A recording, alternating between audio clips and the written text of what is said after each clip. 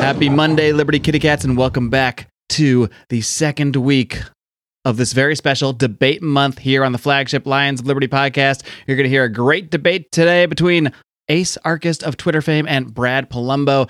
Really looking forward to that, but I got to let you know, this entire month, 5 Mondays, 5 debates, celebrating my birthday. By the way, just turned 41. Great way to celebrate my birthday is by joining the Patreon, patreon.com/Lions of Liberty, where you get access to all of these debates beforehand. Patrons get to see the live editions of these debates before they get released here to the public. Also, this entire month of debates is sponsored by Top Lobster over at toplobster.com. Top Lobster makes the absolute best Liberty gear imaginable, including this killer Legalized Freedom hat, as well as the Scott Horton and the War shirts that I have in my collection. Some great stuff over there at toplobster.com. You're going to want to use discount code ROAR for 10% off your order. And again, you're going to want to get early live access to these debates. Please head over to patreon.com/Lions of Liberty. Toss me a little birthday present. Help us achieve the dream of podcasting full time by supporting us on Patreon and joining the pride at patreon.com/Lions of Liberty.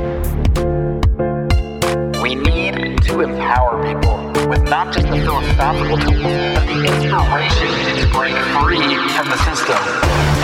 Welcome to the flagship Lions of Liberty podcast, your weekly dose of education, inspiration, and real-world application from the top minds in the liberty movement. If you want liberty, we need to be better leaders, better husbands, better fathers, better friends, better businessmen.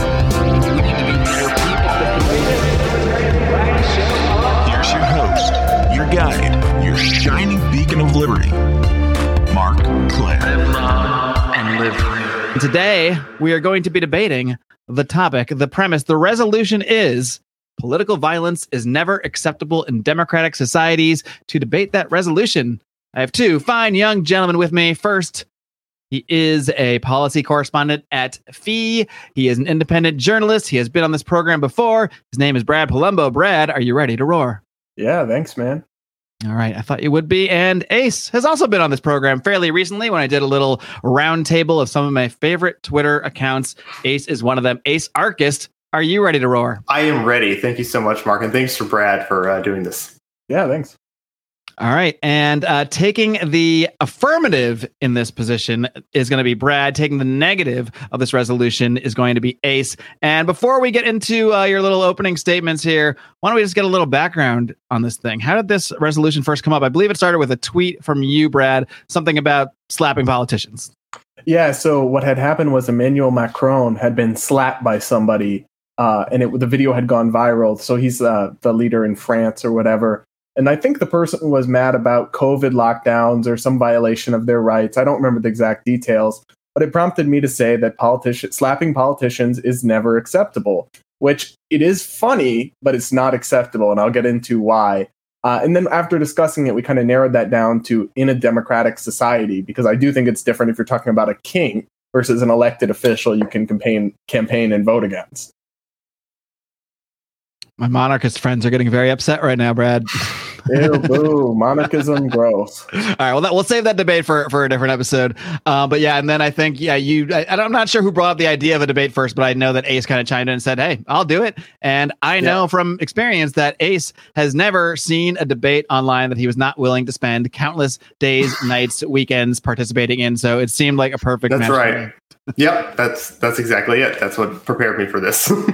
All right, well, excellent. And with that being said, we'll get right to it. It is Lions of Liberty Octagon, Lions of Liberty Debate Month.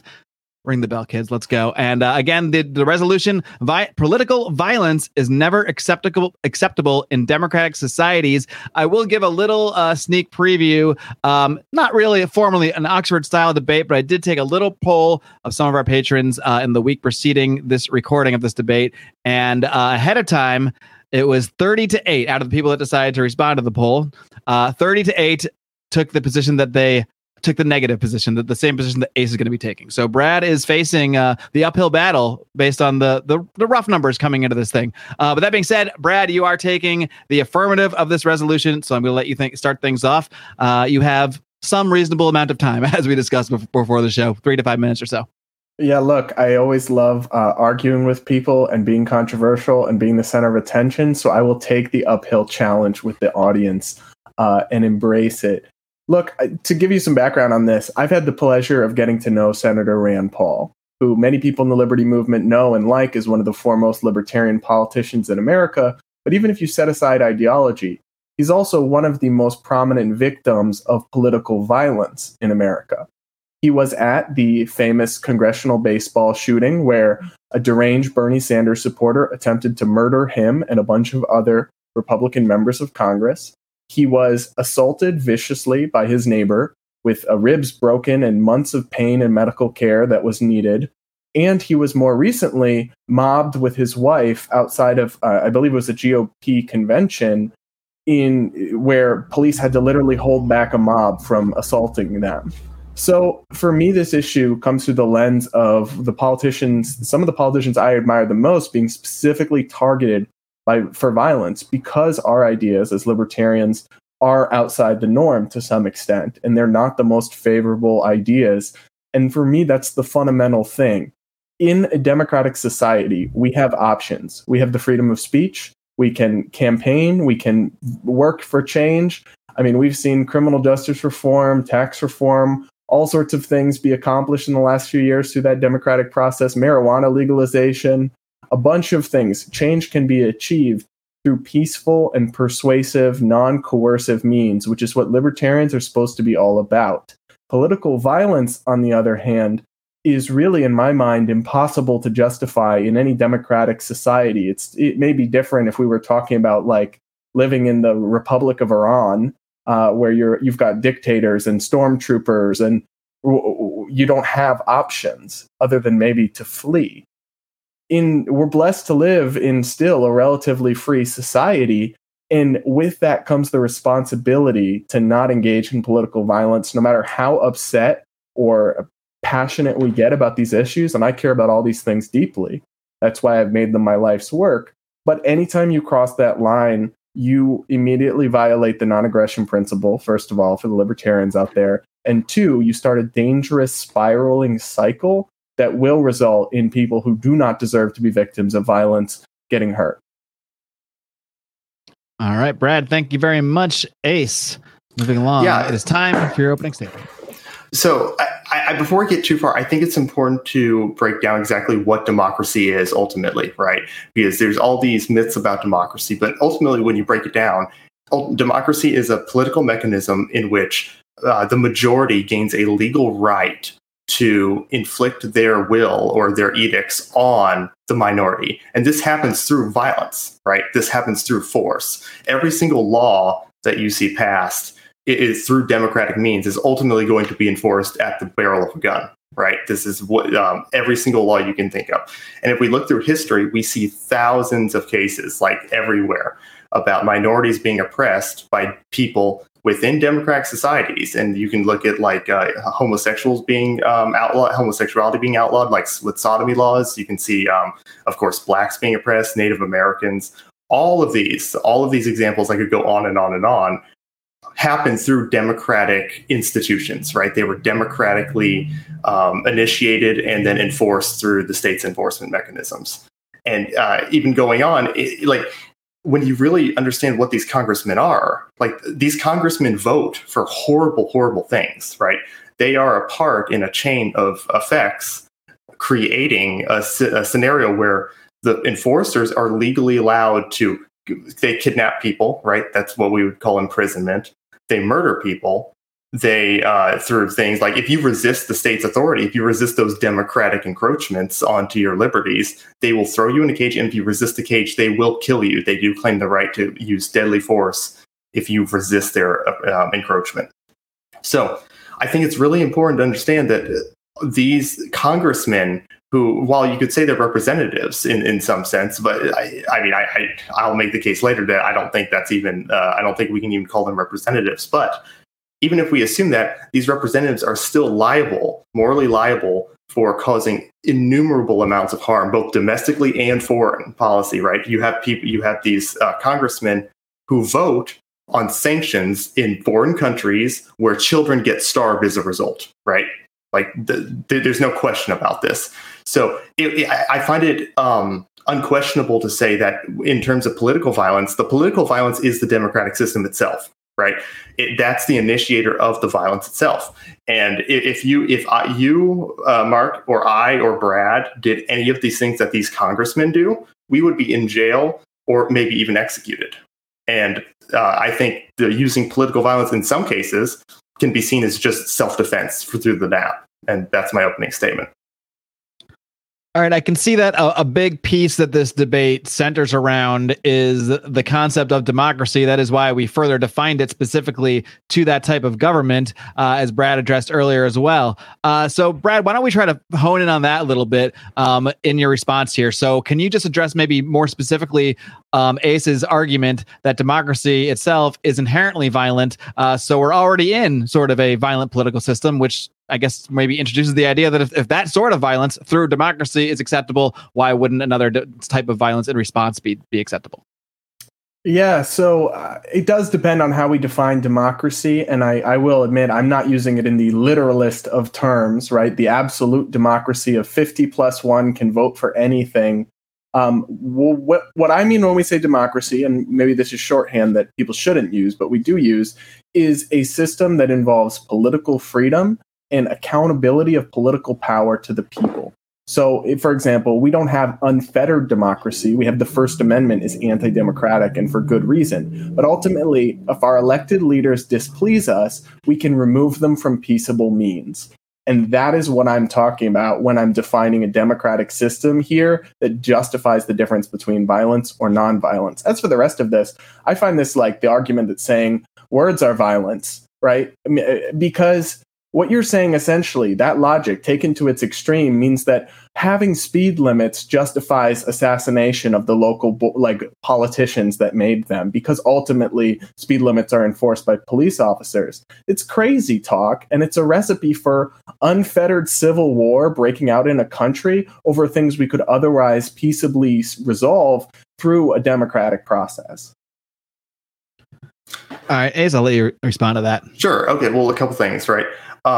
So it's true we don't have an unfettered democracy, right? We don't have a direct democracy where the people vote on specific policy positions and it's a 50+1, right? But a democratic republic is a democracy by proxy, right? So the people get together and they elect proxies into this place called Congress, where they will then vote in a democratic basis on a democratic field. As to your other point, how with speed limits, you have the Bill of Rights. Address that. Oh, okay. I mean, the Constitution is the conservative equivalent of a gun-free zone sign, right? It's like you're asking the people who are in power, have a monopoly on interpreting and enforcing that document. Why, we wouldn't trust if there was some, tyrannical government and we're like, oh, don't worry, we'll check our own power. That's what you're asking them to do with the Constitution. There's no, the checks and balances are ostensible. They're not actually literal, right? They just say they're going to check power, but they rarely ever do in most cases. And for the speed limit example, it's like, no, I believe in proportionality. Obviously, the proportionality comes in. It's like, yeah, there are levels of violence that are appropriate in certain circumstances. But I do think that if a cop does detain you, let's give an example of drugs, right? If a kid is being arrested for selling weed or something, I do believe that kid has a right to violently resist that police officer under the NAP. And even the starting point is that neither of us believe that kids should be arrested for marijuana usage, right? So to the extent, though, that what you're suggesting is a society without the rule of law, and that's a society in which markets can't function, people can't live their life, because whatever the law is, if you have the right to violently resist it because you disagree with it, what you have is just violent anarchy and civil war. So I don't see how that's tenable. Do I think people should be arrested for marijuana? Absolutely not. But first off, resisting arrest will just get that kid killed more likely than not. Right. So it's bad advice. And secondly, this idea that when laws are wrong or immoral, which they often are, you can thus violently resist them. Well, people are always going to think that all laws, there's going to be some people that think it's wrong or immoral. And if that's always a recipe to not follow it and then violently resist, you're going to have a constant state of civil war. Okay, but when you were talking about the NAP before, right? That was the kind of the starting point when you addressed before. The NAP says that you have a right to resist violence, and that doesn't stop at just some normal criminal on the street. That is for everyone. That's for like people who would call themselves politicians as well as cops. There's no reason we should create this moral double standard. And given your point about like we live in there's no rule of law. There's no really rule of law now, right? Because there's no rule of law to check the people in power to follow their own rules. And it's never questioned, why do these people have a right to make laws in the first place? Right. Yeah, let me respond to that because I just disagree with your point about, your point's well taken about the Constitution not always being enforced. Trust me, that's very valid, but it is enforced all the time. There's been so many cases where the Supreme Court has struck down unconstitutional restrictions on the First Amendment, on violations of religious liberty, freedom of speech. This happens every day in courts across the country, right? There's literally hundreds and thousands of cases where government rules and overreach are struck down. The CDC's eviction moratorium was literally just struck down like a day or two ago, or last week. I think I was traveling, so I don't know the exact day. The court system does act in this way. It doesn't do it perfectly, but it's also not asking the government to check itself. It's asking a different competing branch of the government to serve as a check. The system of separation of powers and checks and balances is a brilliant system. It's not perfect. It doesn't always work perfectly. For example, nobody could have anticipated Congress being absolutely feckless and pathetic and actually giving up their duties. But it does when it comes to the court system. I kind of reject the starting point that it doesn't do its job. It does it often. Now, does it do it always? No. But the answer then is we need to get more Neil Gorsuches on the bench, and then it will. And we can do that through peaceful democratic means. Okay. Something to hone in on there, Ace, because I think that comes down to a big difference here. Because maybe if there's a point where you could say, oh my God, the system doesn't work, it's not responding to the people in any way, shape, or form, in any way it's designed, well, then maybe that doesn't, it would no longer fit Brad's definition of democracy in that case. So is there sort of a line where you'd see there might be an amount of which, like something like the Constitution might be enforced, an amount of which we have the rule of law? I mean, where would you say the line would end or begin where now violence is okay because the government is not, functioning for the people in a sense? Well, I think defensive violence is always justified if you are being aggressed against, which I think what laws generally do. I do want to touch on this point about the Supreme Court. It's true that the Supreme Court does make rulings, one way or the other, and it does sometimes strike down unconstitutional laws. But that doesn't stop the people in Congress from instituting new laws and going around that. They do it all the time. Right. We have countless examples of a law will be struck down by one court and then another court will enforce it. Right. This is actually John Hasness has an essay called The Myth of the Rule of Law about this, where he talks about two different like courts will come to a different resolution on a given like case or something like that. Right. Or a given law, whether it's justified. And I know the Supreme Court is supposed to be the ultimate law of the land, but even that changes. Even sometimes they go back on their own laws. So there's no real final arbiter like we're always promised.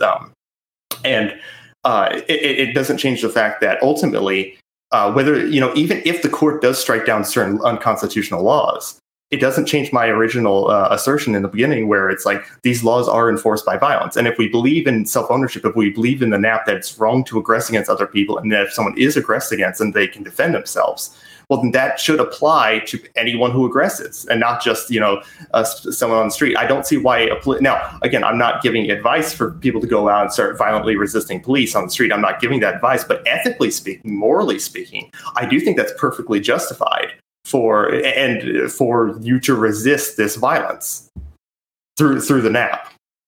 Yeah. Sorry, Mark, go ahead. No, I was just going to say, I think this is another area we can kind of try to hone in on a little bit here, because I think another difference I'm seeing here is, we're talking about what's acceptable. Well, that's actually the definition in the resolution is acceptable. So maybe we need to talk about what acceptable means a little bit more, because if we're coming at it from a moral standpoint, you guys might both agree on the morality of, say, like the example from earlier of a teenager being arrested for marijuana. Yes, he morally is allowed, I think we all agree, to violently resist that. But we might say it might not be wise. So I guess we have to kind of look at what the word acceptable means. Are we looking at what's morally acceptable or what's that? So let me clarify that, because that is an important point. I think no one should be arrested for the drug war, of course. But if you allowed some people to violently resist arrest, you have the collapse of rule of law if we gave that the permission slip. So I think that person has the right to have due process of law, have an attorney and defend themselves of the charges, and also repeal qualified immunity so he can sue the cop if that cop abuses him. But no, I don't think anyone has the right to violently resist arrest in any society that has rule of law. Can I jump in on that, Mark? Absolutely. Okay, thank you. I think if we do, you brought up the NAP earlier, so I assume you agree with the NAP, or at least the tenets of the NAP, right?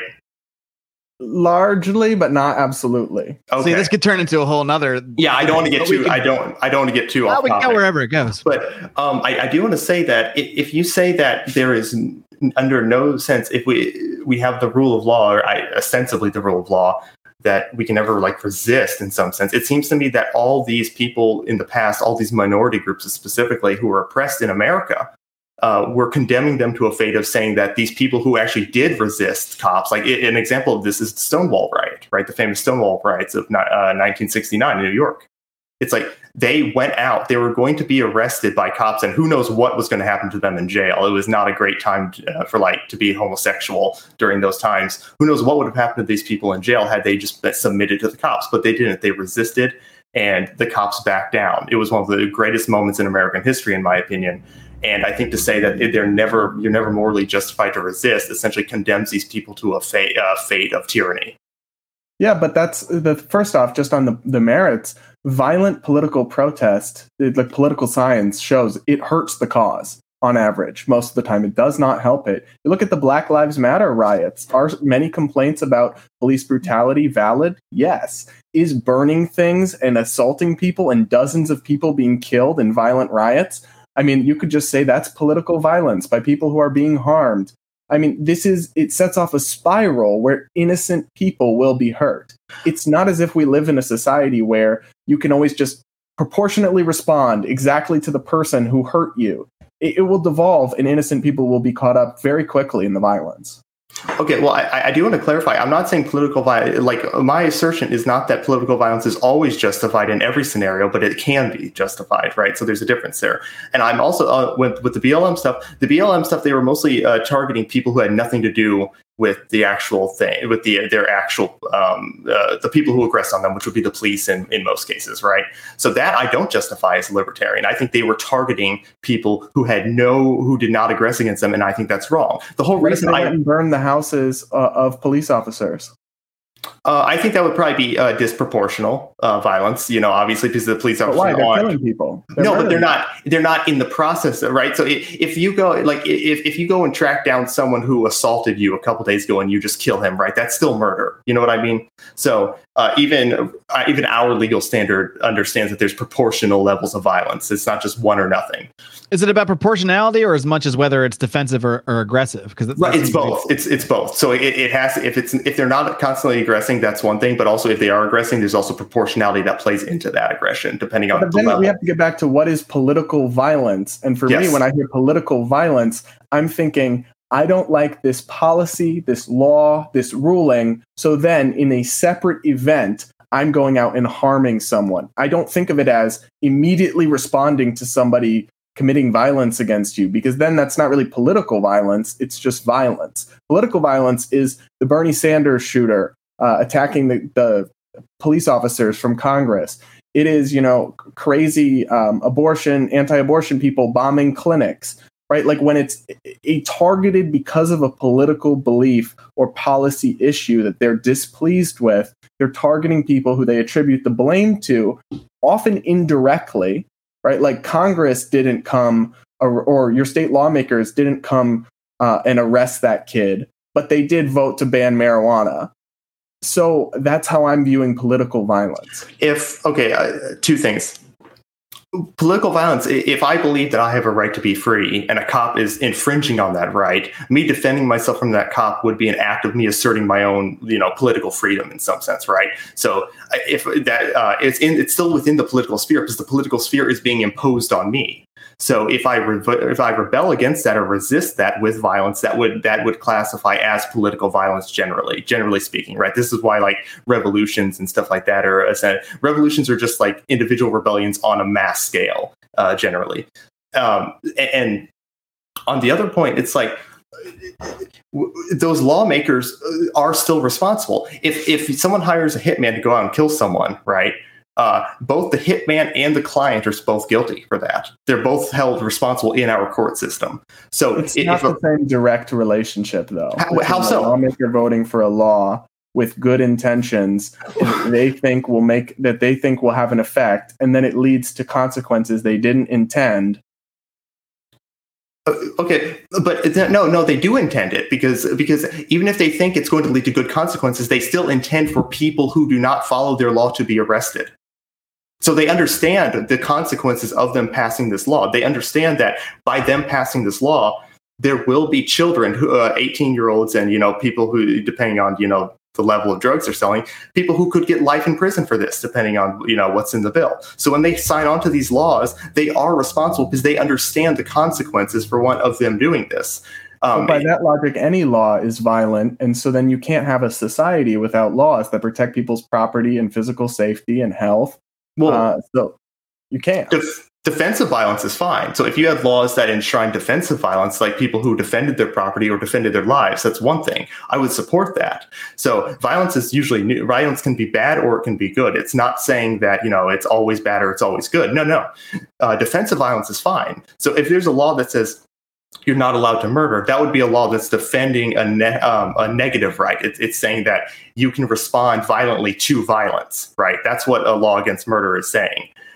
Whereas a law that just imposes itself on people who are doing like nonviolent activities, that law is initiating violence against people. But the problem is that standard, while we might agree with it in the abstract, in reality, that standard applied, it's so subjective. What is aggressive and what is not? AOC would view depriving people of their health care as violence. Therefore, Republican politicians who vote against Obamacare should be shot and killed because they're aggressing. My point is not that like your theoretical musings on it aren't correct. Maybe I agree with them. What I'm saying is that standard in practice, we have to draw a hard line and say no political violence ever. Because if we allow it under some slippery standard, it's going to be abused and immediately start a cycle where all of a sudden these terrible injustices are happening and innocent people are being caught up. All right, guys, I got to take a quick time out to tell you about our newest sponsors, Paloma Verde CBD. I am so excited about this sponsorship for a number of reasons. One, CBD is a freaking miracle. CBD has helped me with so many things in life, from insomnia to joint and muscle issues. I'm old, guys. I just hit 40 last year. I'm almost 41. Almost 40 freaking one. I can use CBD. It really helps me out a lot. And Vanessa and Carlos Abelar, who run this company, Paloma Verde, they are an awesome libertarian couple, the kind of couple you want to support in life, just like you want to support this podcast. Well, guess what? When you purchase your CBD from Paloma Verde over at palomaverdecbd.com, you get to do it all. You get to support this amazing family. You get to support my Latin American community. Of course, I'm married into a Mexican family, so I'm essentially Latin American at this point as well. You get to support the Latin American community, and you also get an amazing product. Not only all of that, you get to support this podcast at the same time. We, of course, get a kickback from these sales, and you get a huge discount by using our discount code. That discount code is ROAR, ROAR. Use that discount code at checkout, and you're going to get 25% off your order. 25 freaking % off your order. And they have awesome stuff. Like I said, my favorites, I have them right here, actually. These premium CBD gummies. These are legit, and I'm not kidding. The only bad part about these gummies is that they're so delicious that I kind of just want to eat them all at once, and you really don't need to eat all that CBD at once. The gummies are delicious. These amazing salves they have. I tried one of these salves on my neck. I got a neck issue, guys. My neck's always sore, always hurting me. This salve, it is freaking magic, the salve that I use. You got to check out these products. As I choke on this CBD gummy, check it all out. PalomaVerdeCBD.com. Do not forget to use discount code ROAR for 25% off your order. It does have to be an order over $75, but guess what? You also get free shipping over $75. So you're going to want to do it. Check it out. PalomaVerdeCBD.com. Discount code ROAR. Okay, just because some people can misinterpret exactly what is justified political violence or what is justified violence, that doesn't render all violence unjustified. You know what I mean? Like there's some people who It think does it's if the justification itself is so vague that it being abused and exploited is inevitable. Do you think aggression is vague generally? I mean, if we look at the legal system right now, the legal system has a very clear definition of what is aggression underneath it. So, right. So people in civil society, most people understand that if I go and I take your stuff from you, if I forcibly take your stuff, or if I break your stuff, or if I hit you, or if I kidnap you, or if I do any of this other stuff, that's violent, right? Okay. Under our legal system, those things are prosecuted. So, but the problem is there's a double standard here. The state does those things. The state does those exact same things, and it calls it law, right? Max Stirner has this great quote where it's like, he was a German philosopher. The state calls its own violence law and that of the individual crime. Right. And that's what it does. You have a double standard with the state. The state is an asymmetric power center in society that says we get to hit you, but you don't get to hit us. Right. And that is where. Yeah. But that means that we have if that's true, that means we would have a duty to submit to their violence. So I don't see how you can morally justify that. Because, it's a fair point, because I think we agree that part of the definition of government is that it has a monopoly on the use of force, right? Yeah.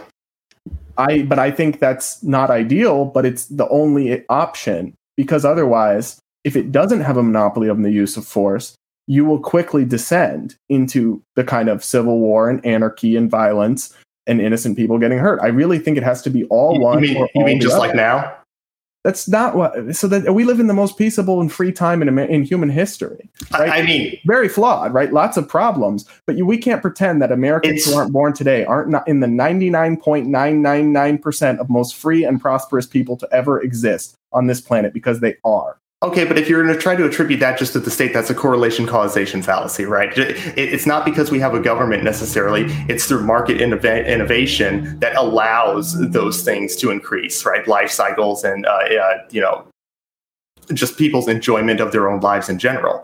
So I don't think it would be. I don't think it'd be fair. Or I don't think you present enough evidence to say that. Well, it's because there's a monopoly on violence that's possible. Another example of this is that the states in relation to each other, right? So America, Canada, and Mexico, they have no monopoly on violence above them. So those countries interact anarchically between each other. There's no monopoly on violence over them that is imposed on them. There's the UN, which countries voluntarily join. You could bring that up. But there's no monopoly on violence above other countries and dictating how they must interact, or imposing laws on how other countries must interact. The international law legal system. And what's the result of that?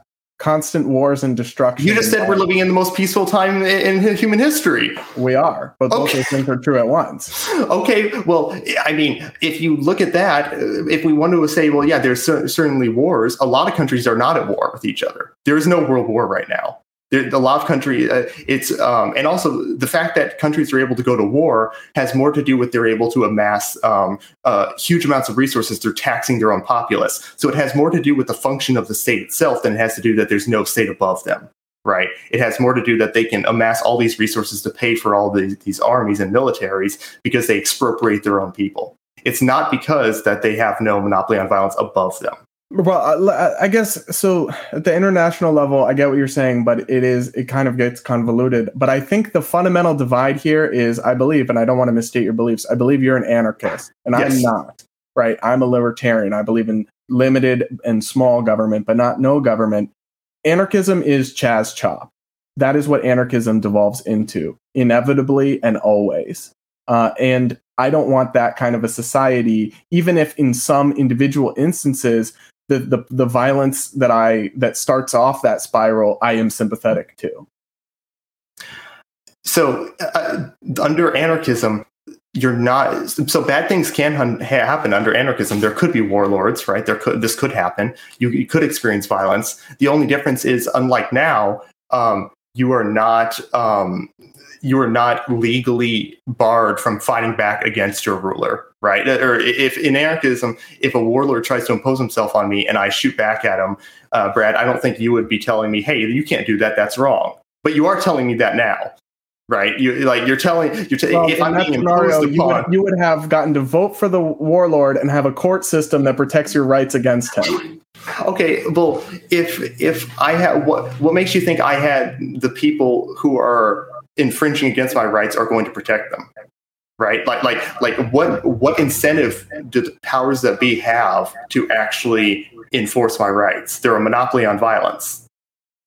Because we have the three branches of our government placed in tension and opposition, pulling against each other's power. It's not perfect, but that creates the incentive. The judiciary strikes down thousands of laws per year as unconstitutional or unlawful or unauthorized. And they do that because their power specifically exists. To exercise more of their power as the judiciary, they must eliminate the power of other branches.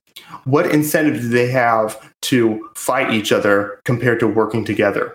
Like what is their incentive? This is we're going into game theory now, but why wouldn't they just work together? The incentive structure there seems completely off to me, to the point where they're not really in opposition. They could gain much more ground if they just work together, and that's often what they do. So I guess we agree that politicians seek to expand their own power. And they are generally, this isn't always true. Congress being feckless is proof that it's not always true. But for example, for judges to exercise their authority requires them to shrink. It's like there's a pie, right? And for one to get, economics is not zero sum, but political power can be, right? For one of them to get more of the pie, they have to take it from the others, right? And so the system does have, and the problem is, right, like it's not well done in terms of our court system. That's because we have mostly progressive activist judges or neocon appointed judges who don't actually enforce the law. If we had more Neil Gorsuches, you would have a very robust enforcement of the rule of law. And we can achieve that through the democratic and peaceful process. But this just seems wouldn't it be great if they enforce the law, right? Yeah, of course. Like if there's laws that you agree with and they're not being enforced, of course you'd rather want them enforced than not, right? But how do you think that's actually going to happen? Like if what you makes want you think the laws that you do believe in to be enforced, you have to also support other laws that you don't like being enforced, so long as they are still the law and you work to change the law. Because if you just allow one law to be disregarded, then all the laws will be, including the ones we all agree are necessary, like laws banning murder. Right? But I don't think it has to be an all or nothing. I think you can support laws, but you can make a principal distinction here. There's laws that you might say protect the individual's autonomy and property, like laws based through the NAP, like you're not allowed to murder, you're not allowed to steal, you're not allowed to rape, et cetera, et cetera. And then you can say that laws that violate a person's property and autonomy, those are bad and we should get rid of them. But there's no enforcement structure that allows you to make your subjective characterization, which I would probably mostly share, right, about which laws are defensive or aggressive or which ones violate the NAP and which ones don't. Any enforcement structure that lets you make that calculation lets everyone make that calculation. And many, many people are going to make that calculation incorrectly. AOC is going to say that opposing government healthcare is violence. SJWs are going to say that speech is violence. Christian extremists will say that being gay is violence against God. And quickly, everybody will be hurting everyone else. That's what's happening right now with the state.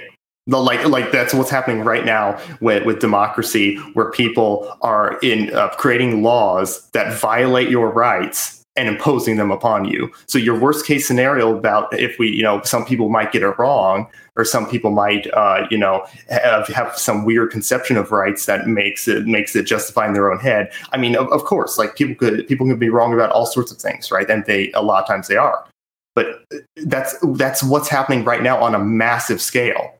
It's happening to such a degree where every time cops enforce the law, every law that is passed is ultimately a threat of violence against you. It's a threat of violence that a cops or some type of system will stop you, will physically detain you, and probably arrest you in most cases if you do not follow their edicts. So your whole thing where it's like, well, people could get it wrong. Well, what about right now with the state? Because they're enforcing violence right now against people. So why would it be worse? To the question of proportionality, because, for example, you're right. Right now, we do have police hurting people to enforce laws, like stupid laws. I think Eric Garner was stopped over like illegal cigarettes or something stupid. I acknowledge that as a phenomenon, right? But you're talking about, I don't have the exact numbers in front of me, dozens of unarmed people killed by police a year, whereas the scenario you're describing, I think, would lead to literally thousands and millions of people in open violence and conflict in the streets.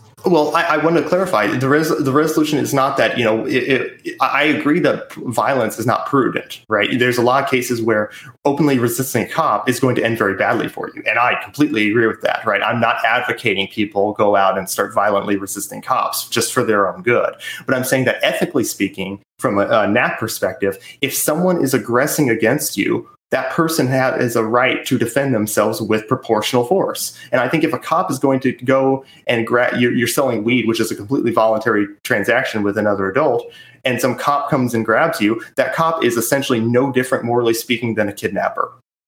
Yeah, so I guess what I'd say, and I'm sorry, Mark, to keep cutting you off. No, this is great. I'm having a blast. One final thought from me I'm enjoying the exchange. is that the same way, like, I've always been a person with a very kind of like, I guess you'd say like impulsive, like I like binge eat. I either drink a ton of coffee or none, right? I think on something like this, it has to be all or nothing. We have to principally oppose all political violence, because if we open the door to a little bit of it when we think it's justified, I think it opens a Pandora's box that we can't close. That's just my position, kind of summarily stated. I know that I'm not going to change your mind. I don't think you're going to change mine, but I think that's our fundamental disconnect. I do want to focus a little more because I think, you guys probably have some broader philosophical disagreements on the non-aggression principle or on anarchism, and those are probably areas we could go on a lot of different rabbit holes down. But if we want to focus a little more just on the specific idea of political violence, it might behoove us from you, Ace, since you're talking in the negative that it's never acceptable, so it can be acceptable. If maybe you could illustrate an example or two of when, like, what level it would be acceptable. Like, we could even look at the initial tweet. Like, do you think it is acceptable for someone to just go slap a politician because they're upset about lockdowns? And if so, like, do you see any kind of end to that? Where would that be too extreme? Right. Sure. Okay. So I think the slap is kind of like a joke, right? I don't even take it that seriously. It's like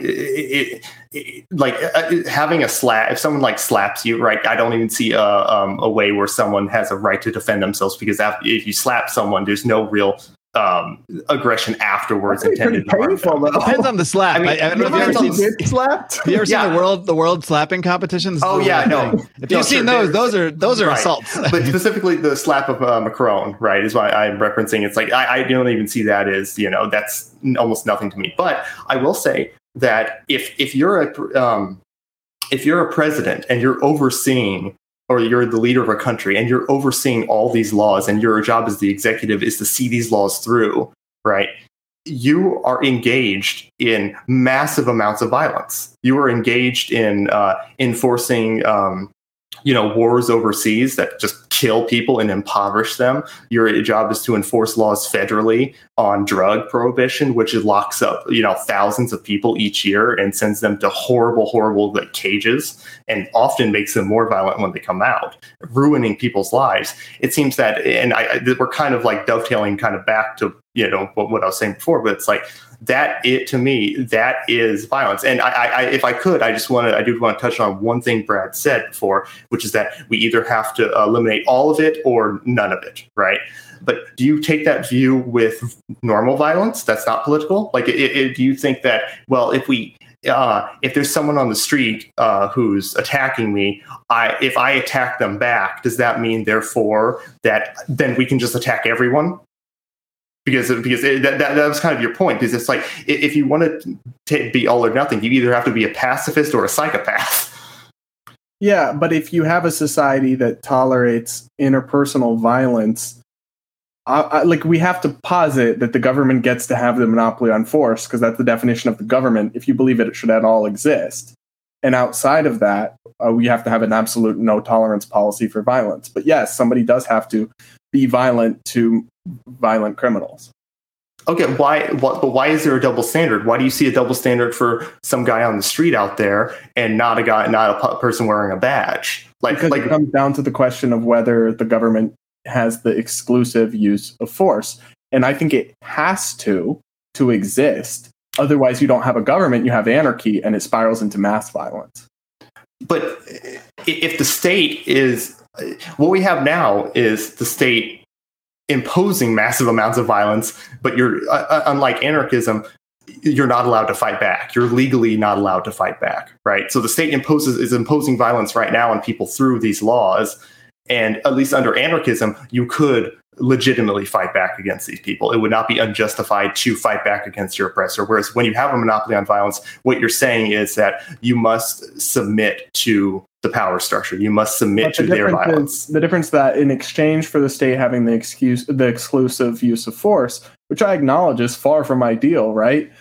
We have rights, right? We have legal rights that we can enforce in court. We have due process of law. We have a society where there's lots of problems. There's some crime increase in some cities, but you walk down the street in America and nobody's going to hurt you or rob you or kill you 99.9% of the time, right? Whereas what you're saying, I just don't see how it doesn't devolve into blood in the streets every single day and mass violence, which is not what we have. The state is too big. It is oppressive, but that is a hysterical version of what we have today because we do live in a relatively free and prosperous society.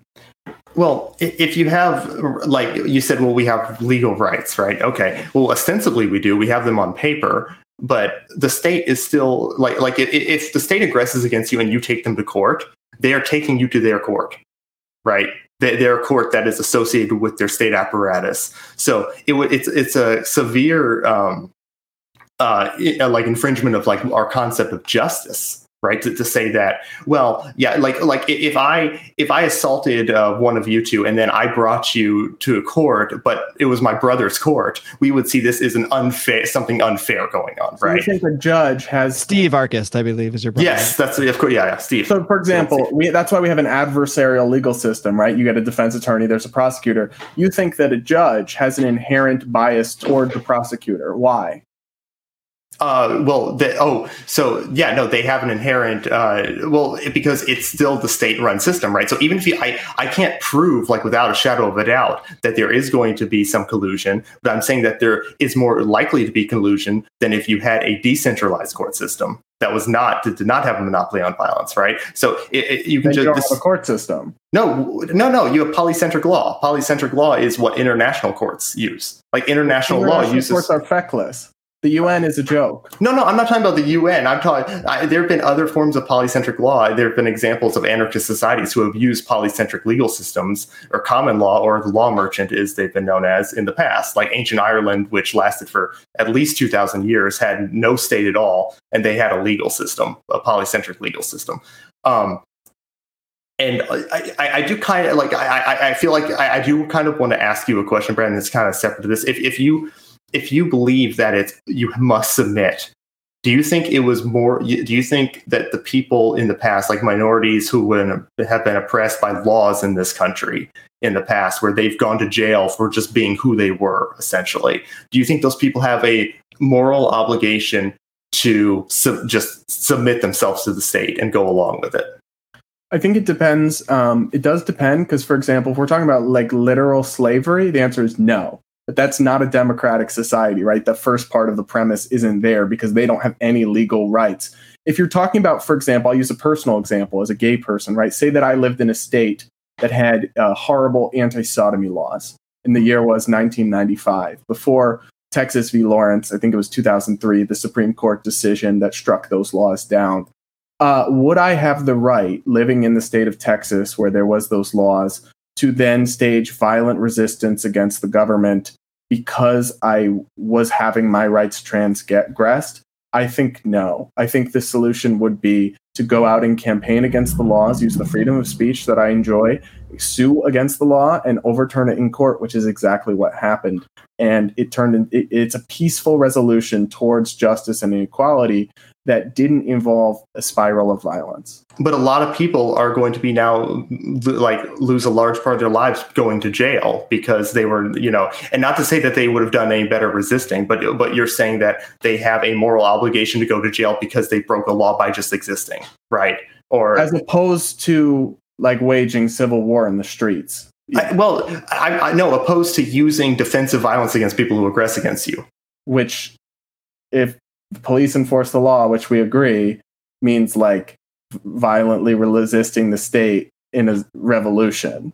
So do you think do you think the Stonewall riots were a bad thing in general, like morally speaking? Do you think they were unjustified in like fighting back against those cops? They threw rocks, bottles, bricks, set police cars on fire? Yes. Okay, well, I strongly disagree, but I can respect that answer. Yeah, I just want to also hone down on this point a little bit. I'm really interested in how you view this because, Brad, like earlier you said, I think, and maybe I got this wrong, but I think what you said was that it would be acceptable for, say, to violently resist slavery because in that system you're not really in democracy as you see it, even if the system involves voting and what have you. You wouldn't really consider it democracy because the person being enslaved has had their right taken away. They're effectively been removed from the system, so it's not really an active democracy. Was that like a correct summation of your position? Exactly. So okay, so I guess that's where I think we should clarify a little bit, like where you see that line changing, where, because you're saying in the situation with, the anti-sodomy laws, you would not see that as you would see it as a violation of your rights, but not to the point of that it changes that definition that you're no longer in a functioning democracy. So is it purely just if you're literally enslaved for you that you would say that's where the line is, or are there other? That's a very good question. Part of the reason that it's different with, I think, like if you view as like oppression of gay people is distinct from oppression of black people, is that like gay people still had free speech. They still were able to vote, right? They were still within the system with agency to change it. Whereas slavery, or even like Jim Crow segregation and not banning the right to vote or like stopping it, is different in that sense because you can't, right? You can't change the system if you are not even a equal or even remotely equal member of it if you don't have access to the system. But even in that case, I guess, I would say like for the Civil War as an example, you have a right to grab arms and resist a non-democratic state that wants to enslave you. No one disagrees about that, or at least I certainly don't. But to say in other cases, like the way that they achieved racial equality post-segregation was by and large through peaceful and democratic progress, not violent resistance. There was some, certainly, but it was on net counterproductive for the cause and also typically enforced against innocent third parties. And so for all those reasons, I still think in that scenario, it's misguided. I actually want to ask him a question, if that's okay. If I can ask you a question. So I will preface this by saying that in a democratic society, even if we assume that everyone has a right to vote, right? Like everyone in the society has a right to vote, they can participate in the system, as it would be known as. The people are free in the sense that they're free to vote and they're free to decide an outcome if they have a majority speaking. And I know this is a republic, so I'm kind of distilling it down, but it's the same principle. If there's the majority passes some rule or edict, they're not violating anyone's rights before the law. Like within the process of like doing the democracy itself, they're not violating anyone's rights. But once that majority has decided to pass a certain rule, that's when the rights violation starts. That's when that law that they passed is going to infringe on either my bodily autonomy or my external property that I have. Right. So, there's very few laws that don't do that. That's why we have the Bill of Rights, though, because some things should be off limits for the 50+1. Freedom of speech, the right to vote, 13th Amendment, the First Amendment, property, right, the Fifth Amendment. And the problem then is that those aren't always fully enforced, though they are enforced. They're not fully. And I agree with you. But then the answer there is more robust enforcement. What's the point of a right if I can't enforce it myself? So it's a good question, but how can you enforce the right yourself without starting the Pandora's box of violence? Well, no, because like in the same way that I can defend myself against a mugger, and after I do that, I don't see everyone looking around and start shooting everyone, right? If I shoot them, is not so subjective as what counts as a rights violation in a broader sense of property and liberty. No, right. I disagree, because if we look at if you see some guy stealing something from your house, you obviously see this as theft. I don't see any reason why we should look at this what the state does when they tax your property or use eminent domain and just take your property from you is any different. Right. Well, you might say domain, but to be fair, they do also pay you full market value. Okay, well, if I have someone steal something from my house and then they pay me like 75% of what it was worth, I don't feel like my rights are still being violated. I don't disagree with you, but it's not the same as a mugger. No, I mean, it's the same. Okay. Well, no, because theft is not defined by what you get back. Theft is defined by the unconsensual taking of a person's property without their consent, right? This is where we get the proportionality again.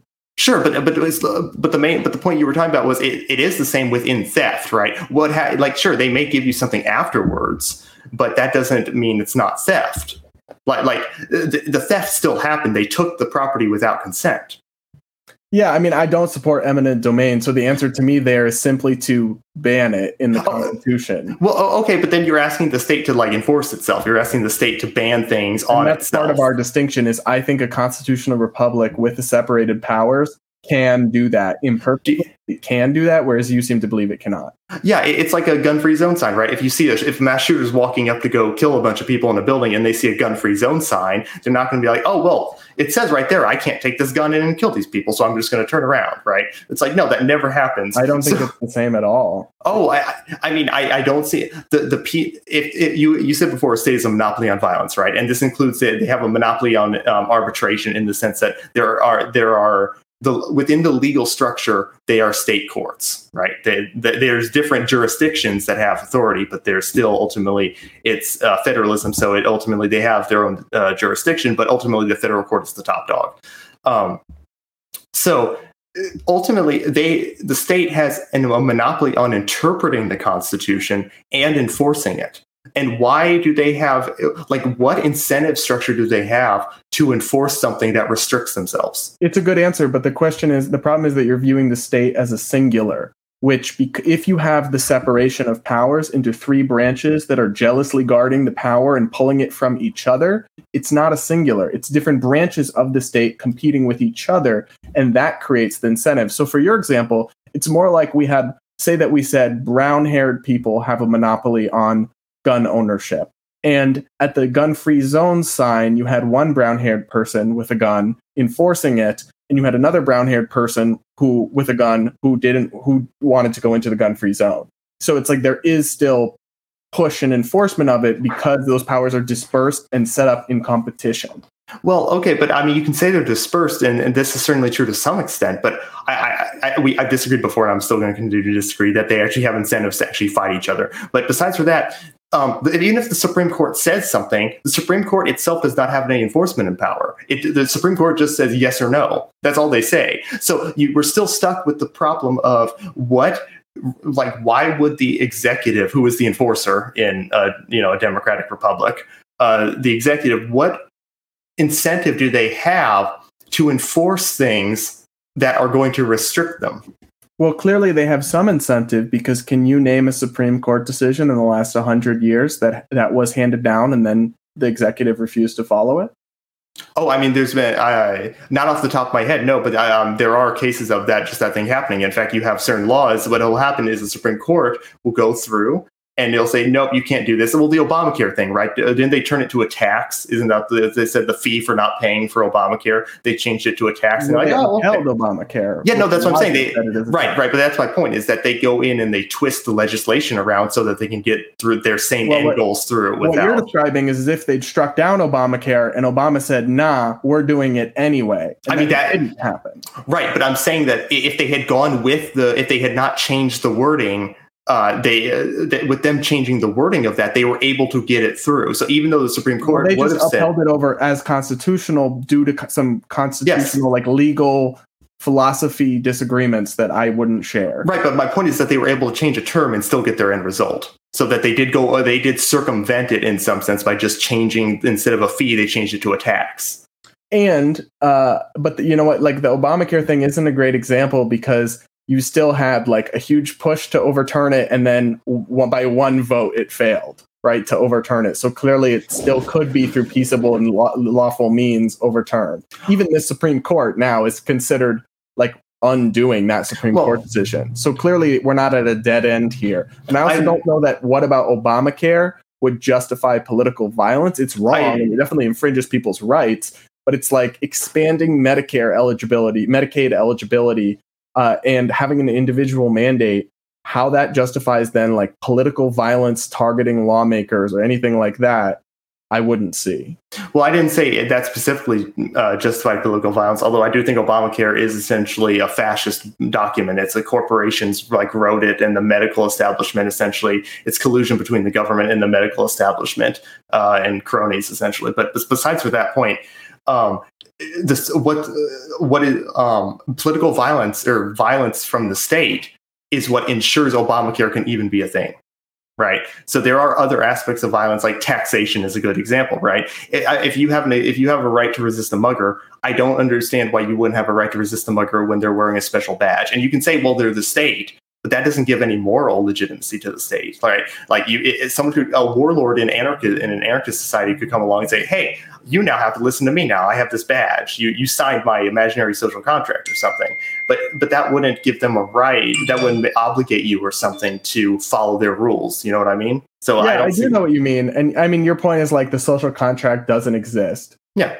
Literally true, but practically it sort of does exist.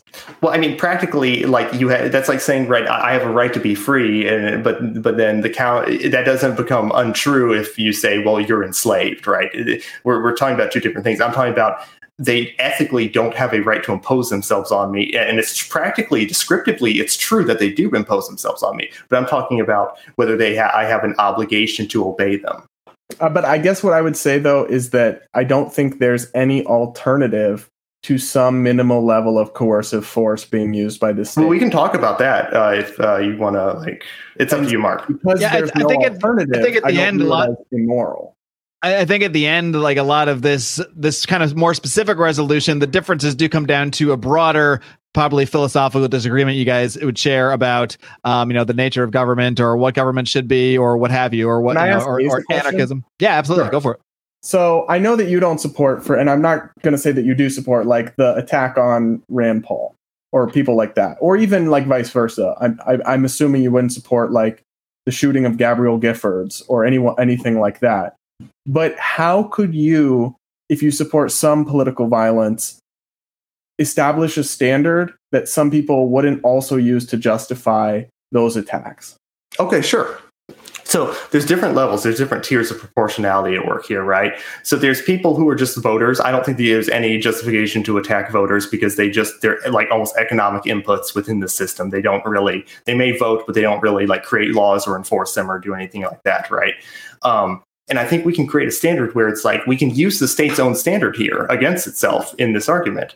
Because going back to my analogy, it's if I hire someone to go steal something, if I hire some person to go rob a place, I am still held guilty by the state's own standards, right? So we can still find ways in which okay, we can look at what the state did over here by stealing from people through taxation or eminent domain or something like that. We can equate that just the exact same to if a normal person just did that same thing, right?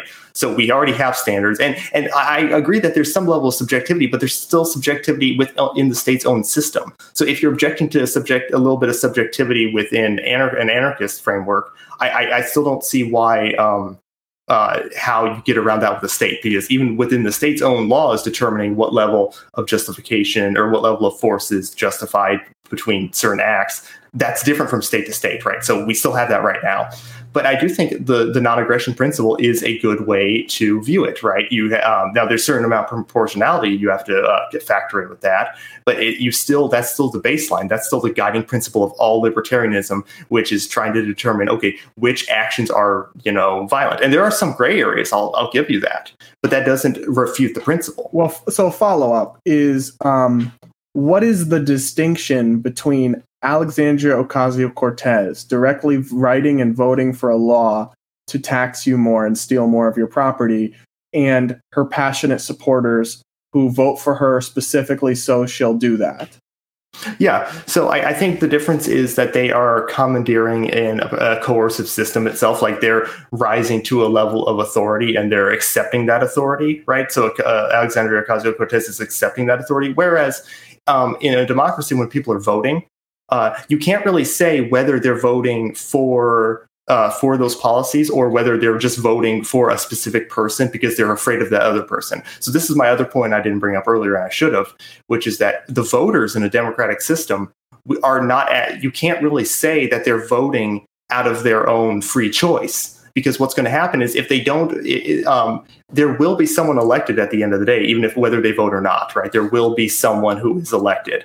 So when someone goes and votes, they're voting in their own interest to avoid the other person they don't like imposing violence on them through laws. So it's actually a defensive mechanism. They're voting in a defensive manner because, if they may have some, illegal immigrant and they're going to vote for a liberal because they don't want the Republicans, attacking that family member who is here illegally, right? So we can't say that they're consenting to the system or, because they are in a coercive framework within that structure. But one of the problems I have with this is the distinction between who it's fair game and who it's not. For example, and obviously, at a certain point, this becomes just following orders becomes untenable, right?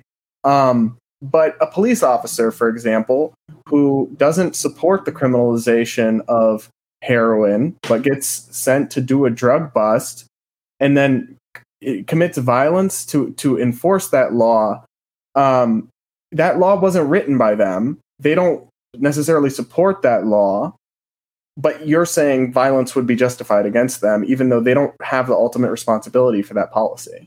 Yes, because that actually makes them more responsible. Because if they did not enforce that law, it never would have been enforced. Those laws never would have been materialized without those enforcers. So if we broke it down into a tier, I actually think the enforcers are the most morally responsible. So the police and the military are the most responsible for the immoral actions, and then right under them would be the politicians who ordered them to do it. Oh, so I guess we disagree there, because I think the politicians who write the law, I mean, if I become a police officer, right, I probably become because I want to help rape victims, murder victims. I want to protect my neighbors, right? And then in order to work as a police officer, I must also enforce all the laws. Maybe there are a few that are like crazed anti-drug nuts, right, that go in there just to like beat the shit out of some marijuana dealers. But I'm assuming many that is not the case. And if they are going into those roles for what we would probably at least agree are the well-intentioned parts, and then also doing the poorly intentioned parts, because that's a necessary precursor. If we had no police, then no one would enforce the anti-murder laws. No one would arrest rapists. And so you can't, do you see what I'm saying? How do you make that distinction then? Sure. Well, for one, there's two things here. One, we don't take if a murderer has killed someone, right? We don't take all the good things they've done in their lives, or their, and say, oh well, we're just going to let this slide because when he was 10 years old, he saved some other kid from drowning. You know what I mean? So even if we can't just say, well, cops do good things too, so therefore, it's not really their fault when they do bad things. That doesn't logically follow.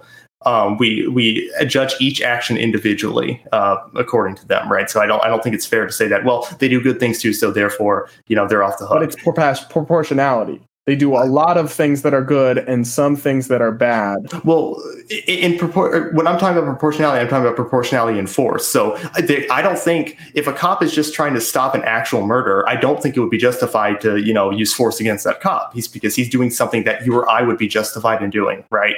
You and I would be justified in doing the same thing the cop would be. So I don't think it would be justified to attack the cop there. If the cop is doing something that you or I would get assaulted, you or I would get shot for justifiably. Like if I saw some kid down the street taking drugs and I drug him to my basement or something and locked him in a cage, that kid would justifiably be able to shoot me. Right. He would be able to stop me from doing that. Now, your other point is that it's not that we wouldn't have cops. We would have people just only defend. Their job would only be to defend your rights. Right. So you're saying, well, without police, who would do anything? It's like, well, it would be like saying, well, if we didn't have the state a monopoly of clothes production, who would make the clothes? Right. It's not the same, because one has a free rider problem and is a public good and one is not. A defense is the least of the public goods, right? If you're going to go the public goods route, you could go the military, because that's much more of a justifiable position if you wanted to make that claim. But police officers, that's not free rider. Gustave de Molinari in the 1800s talked about this in the I forget what it's called, the privatization of security, it might be called. And he talks about this, how, no, you can subscribe to different just services, different agencies. And we have this now, and they're called countries, right? The different countries have different armies and different police officers. So there's not one world government with one world police. There are different jurisdictions and different places on Earth right now that have those frameworks right now. But so the problem with that, I think, one, it is still a free rider problem, because you can't decide who's, for example, within a town, right? The police couldn't go around and say, oh, well, these 60% of the residents are paid up on their police dues of privatized police, and those 40% aren't. So we'll only stop the murder if the victim is one of the people on our list of subscribers. I mean, one, that's not a free rider problem.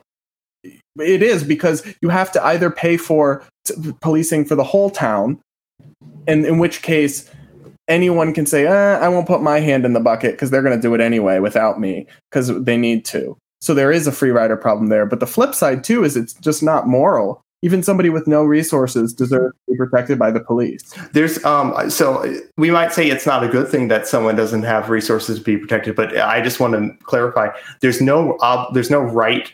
There's no obligation to enforce other people's rights, right? It would be a contradiction in terms. If I have a right to be free from coercion, the fact that other people, their rights have been violated does not give them a right to coerce me to help them enforce their own rights. That would be like a self-defeating contradiction within libertarian standards. But I do agree with you. That would be like if you were forcing people to be police, which we're not. No, but you're forcing them to fund the police. You're violating their rights by forcing them to fund the police in general. So that is still a rights violation. Yeah. You're stealing their property to do it. Yeah, you're not enslaving them. I mean, okay, some level of it, right? This is the anarchist divide, right?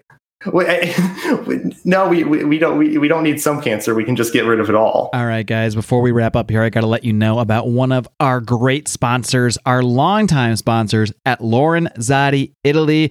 If you are a fan of coffee, if you like a nice fresh cup of joe to wake up in the morning as I do, you're going to want to check out our friends at Lorenzotti Italy. They deliver fine premium Italian coffees right to your door in these nice little tins that look so wonderful sitting on your counter there. And if that weren't all enough, these guys are great libertarians. They are Patreon supporters of this show. They are absolutely worthy of your support. If that all wasn't enough, these guys do more than just sell coffee. They also help other entrepreneurs set up their own coffee businesses, help them acquire equipment, acquire financing, everything they need to start their own coffee business, start their own coffee shops. So you definitely want to check them out for that reason if that's something that's been on your mind.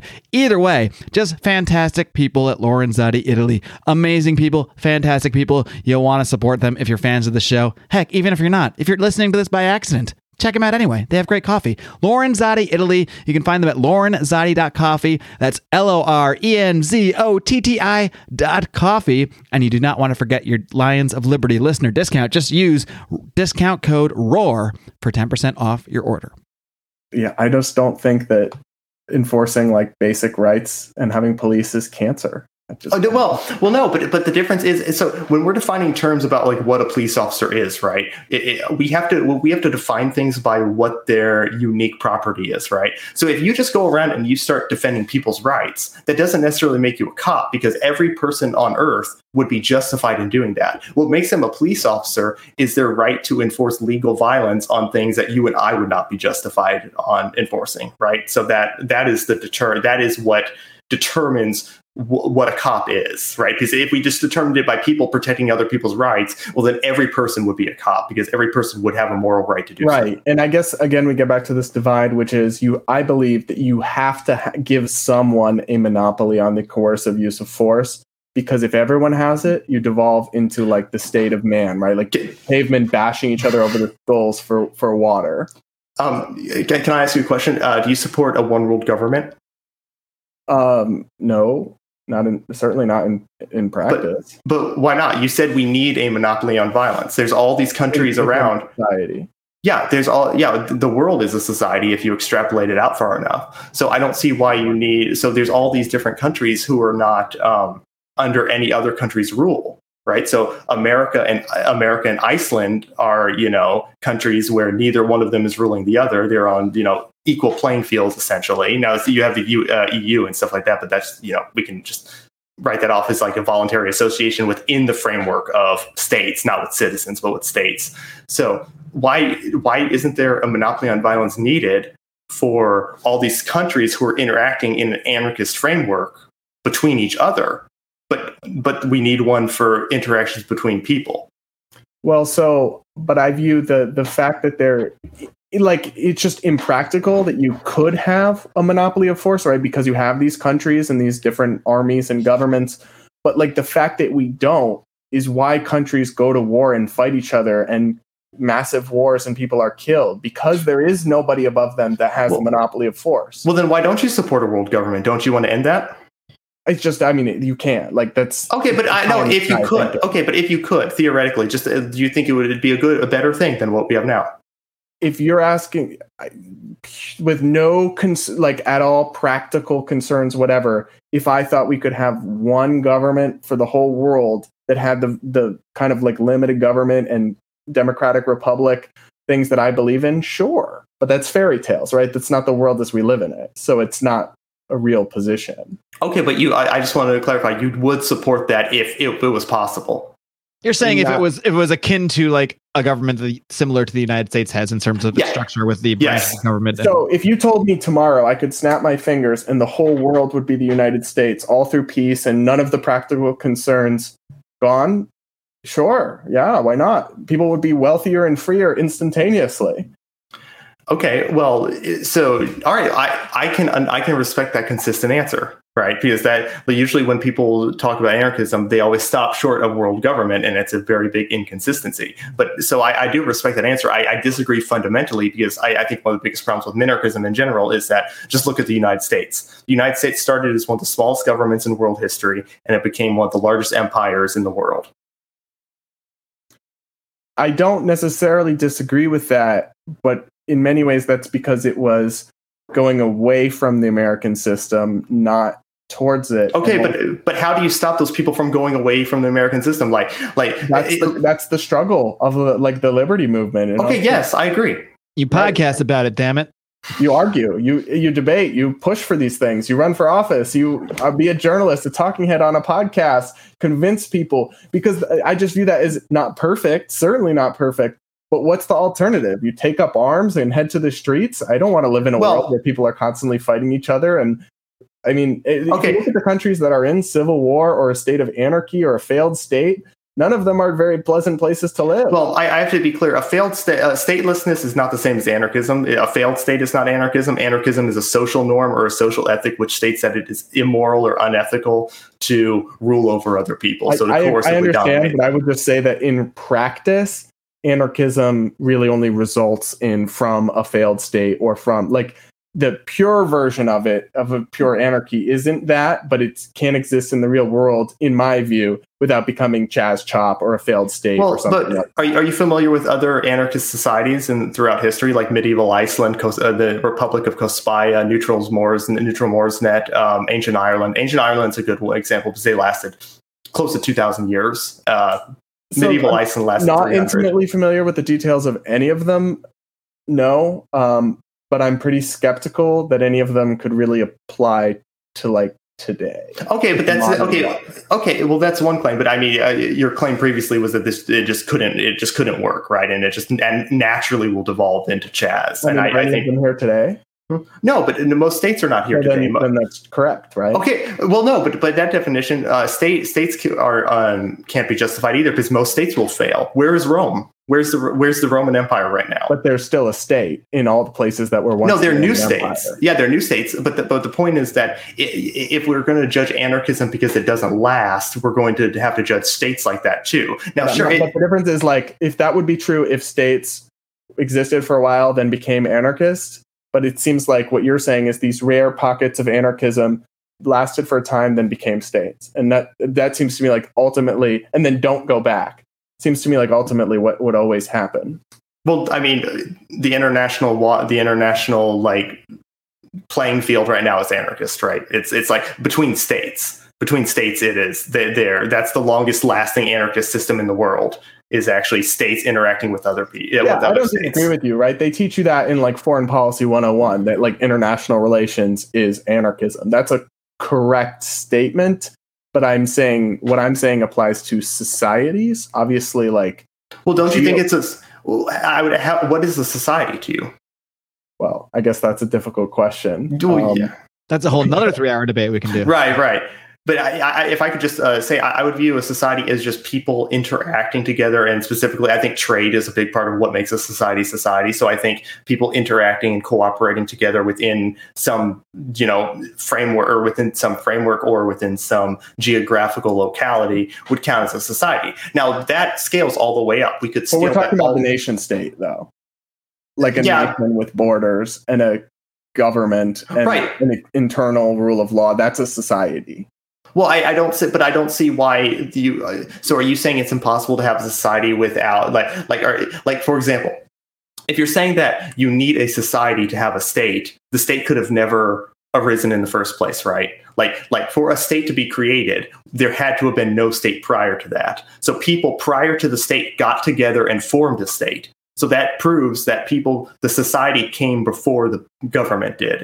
I don't even buy, mind you, I have to clarify, I don't even buy that's the creation story of the state. I think the state is started out as a roaming band of gangs and later solidified their power by locking in place and coercing people. But even if we grant the idea that people just came together and formed a government, even that, it would still assume that society predated the government. So societies. Well, but at that point, what you're talking about to me isn't a society; it's the state of man before predating the government. That seems like such an arbitrary distinction to me, though. It's only there to justify the state. I don't see what other justification you could have to define society that way. Like if people are interacting with each other in the exact same way, except beforehand they don't have a state, and then afterwards they do have a state. I don't see how that's the same way, because by creating the state and giving it the monopoly over force, that's how you take a state of man where people are raping and pillaging and fighting each other, and you create a society with a rule of law where that happens much less because you have this one authority that you've delegated the power to maintain the rule of law to. So it's not the same before and after. It's fundamentally changing it, and that's why you do it. It's transforming the society from one organizational structure to another by creating a state. But I disagree that it wasn't a society and now it's becoming a society. So if we go back to what you said, that without a state, you take the classic Hobbesian view that life is short, brutal, and nasty without a state. If life was that way, how could people ever come together to create the state in the first place, right? If without the state, everyone is just killing each other and there can be no cooperation or no social structure, then there would have been no social structure to create the state in the first place. That was my argument. Yeah, and I guess honestly, I don't know the origins of the first civilizations and the history of all that well enough to really explain how that would have occurred, but obviously it did. Right. I'm not asking you for an anthropological source, but I'm just saying just theoretically, it would seem that my hypothetical would show that people were able to come together, even if you want to buy into the whole myth of people just got together and formed a state, which I don't buy into. Even if you want to buy into that, it would seem that the state people would have to come together and cooperate prior to the state. Right. They would have. So the first states, though, I suspect, and again, we're getting into territory where I admit I don't really know the answers, but I suspect would either have been the kind of the religious nature of man gravitating towards a leader who they view, because humans aren't the same as foxes, right? They have this thinking and this notion of religion and higher purpose, some sort of authority that they believed was ordained by that. Or a coercive state, maybe a roving warlord or something that created it, and then it became a state through changing over time. Obviously, the first civilizations were probably despotisms. I mean, sure, but my point was just to be a hypothetical thought experiment to show that even if we grant the premise, now the first states were anthropologically, we have pretty good sources that states were just roving bands of gangs who settled down in a specific area because they realized they could expropriate more property from peasants by just settling down and making them work and letting them keep a part of their product, their fruits of their labor, as long as they listen to them, right? So it was essentially these roaming bands of gangs came on, and they were like, they lowered their time preference to the point like, okay, we can just settle down here and increase wealth for ourselves by just making these people work for us instead of coming through, taking a little bit of their stuff, burning it down, and then running to the next place. So that's kind of the foundation state. But my point was just like, from a thought experiment, it would show, my thought experiment would show that people were able to cooperate prior to making a state to form the state itself. So that would kind of discredit the Hobbesian view. But if it came from coercion, then they weren't exactly cooperating to create. They were cooperating to coerce. Okay, well, I appreciate your thought on that, but I do think we've kind of veered into a yeah, we did. We got really off it. Mark, you want to steer us back into? We have veered. Well, yeah, I think I'm going to just tie it right back in to the initial resolution. It all does really stem, I think, ultimately from a philosophical disagreement about the state, the non-aggression principle, and there's probably 35 different directions we can kind of go in on this one. But I've enjoyed listening to this, watching this, being a fly on the wall. You guys are awesome conversationalists, awesome debaters that need very little supervision. So it was very fun for me to be able to sit back and mostly enjoy the show. But I think we should circle back. I think unless either of you have any other like more specific questions for the other, I'll let you do that if you want. Otherwise, I think we can get into our closing statements and just kind of try to tie this back into the initial resolution. But do either of you have any more questions before we do that? I'm good to just have some like final remarks. All right. Ace, anything else? All right. No, you got to a lot of good questions with each other, which I like a lot. So we did start with Brad. So I'm going to give Brad the last word and allow Ace to do his closing statement. Again, disagreeing with the resolution, political violence is never acceptable in democratic societies. Ace, take it away. All right, yeah. So ultimately, my entire foundation for this, my point of view on this, is due to the NAP, due to like Brad, you would identify as a libertarian. You say you don't agree with all of it, but generally speaking, more or less. So to me, libertarianism is self-ownership and the NAP, right, which says that you have a right to be free from initiatory coercion. So if we consistently apply that principle, right, I see no logical reason why we should say that's okay for, let's say, a person mugging you on the street or a criminal who is going to bash you in the head or something like that, opposed to a cop, because it would seem to me that is just special plead. It's creating the logical fallacy of special pleading. You're creating an exception without giving a principled reason for why there's some moral transmogrification or something to change the moral nature of these two groups. I think ultimately, if you have a right to be free from coercion, you have a right to be free from coercion. I don't see any principled reason to say that, well, these people, you get to coerce you, these people are not allowed to coerce you. And the state is the largest group of coercive people on the planet.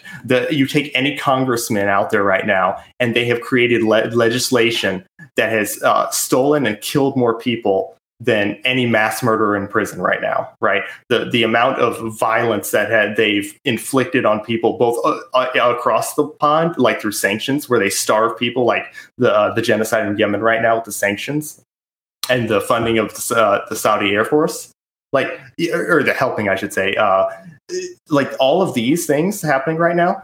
These are things if it was done by a private criminal, we would all be horrified. We'd say, oh my God, you're a monster. But if you have the state, we look, well, it's just like, just simple policy. Well, no, it's not policy. If you look behind the policy, there's thousands of people kidnapped. They go to prisons where many of these people in prison are beaten and raped often. And then not even telling you about the stacks of bodies that these people leave behind in their wake, behind their laws. And it's both the people who sign these laws and the enforcers of the like the cops and the military who bring this about and actualize it in real space. So to me, they are completely morally culpable and morally disgusting.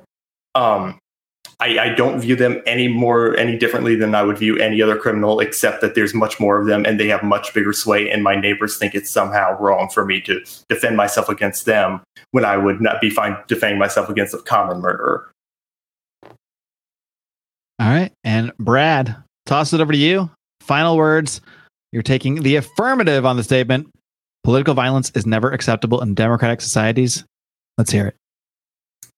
The story of the United States of America is more or less a slow march towards freedom and prosperity, right? It started out with a lot of darkness, but some really good ideas. And it slowly kind of moved towards that for more groups of people.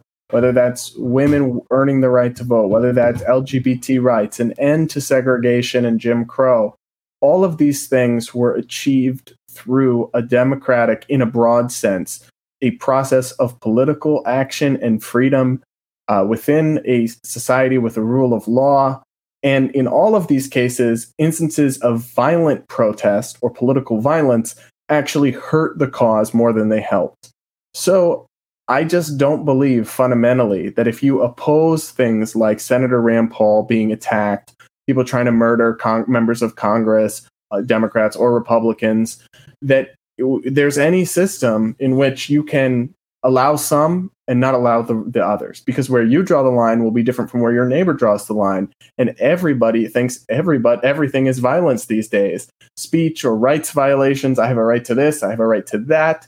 So basically, I think we need to draw a line in the sand, say that political violence is never acceptable, never stand for it as a society, condemn it, whether it's left or right, whether it's a horrible person or a person we like who's the victim, and then push for our ideas and our message to win in the marketplace of ideas. We have freedom of speech, thankfully, we still do. We still have a society where we can influence our leaders, we can replace them if we can convince our fellow citizens and our neighbors. And we should utilize that and reject political violence across the board, lest we open a Pandora's box that leads us to devolve into mass violence in the streets. All right. Well, that wraps it up. Brad, Ace, thank you guys both for participating in this debate. It was awesome for me because I got to mostly sit back and watch, and I had a blast doing that. You're both very excellent debaters and conversationalists, and it makes my job a hell of a lot easier. So thank you to both of you. Thank you to my man, Top Lobster, for sponsoring this entire month of debates. You can see his amazing graphics. Head over to toplobster.com. Use discount code ROAR for 10% off your order. He is sponsoring all of these debates every single Monday in the month of August. Another debate just like this one. We got 3 more to go. Again, thank you guys both. Keep up the great work. And I know you're going to, of course, keep on roaring. Thanks, Brad. Thanks, Mark. Thanks so much.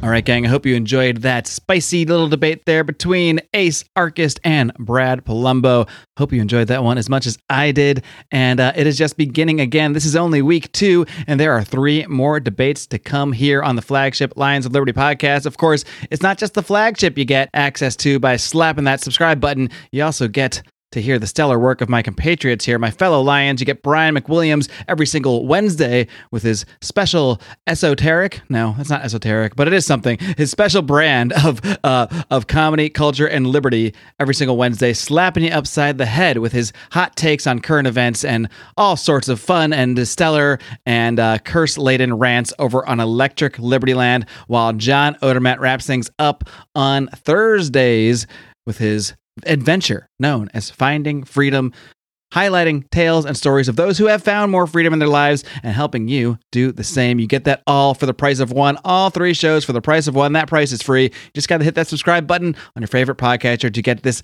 greatest Liberty variety show on earth delivered to your earbuds 3 days a week. And if you're just craving for more, if you're craving for bonus content like Conspiracy Corner, if you're craving for bonus content like bonus segments with many guests, live streams of all these debates, you're going to want to head over to patreon.com/Lions of Liberty. For as little as $5 a month, you get access to all that great stuff. And then one more thing, don't forget, this entire month is sponsored by Top Lobster. You got to head over to toplobster.com. Use that discount code ROAR for 10% off your order. You are definitely going to find awesome gear there that you're actually going to want to wear. That's the great thing about his stuff. It's not just Liberty stuff that we want to wear and, you know, we can, wear at our Liberty conventions. You can actually wear this stuff out in public and start awesome conversations. I have done this myself. So again, head over to toplobster.com, our sponsor for this entire debate series. Use discount code ROAR for 10% off that order. And I will see you guys here next week. We have another debate coming, this one between current candidate for the chairmanship of the Libertarian National Committee and current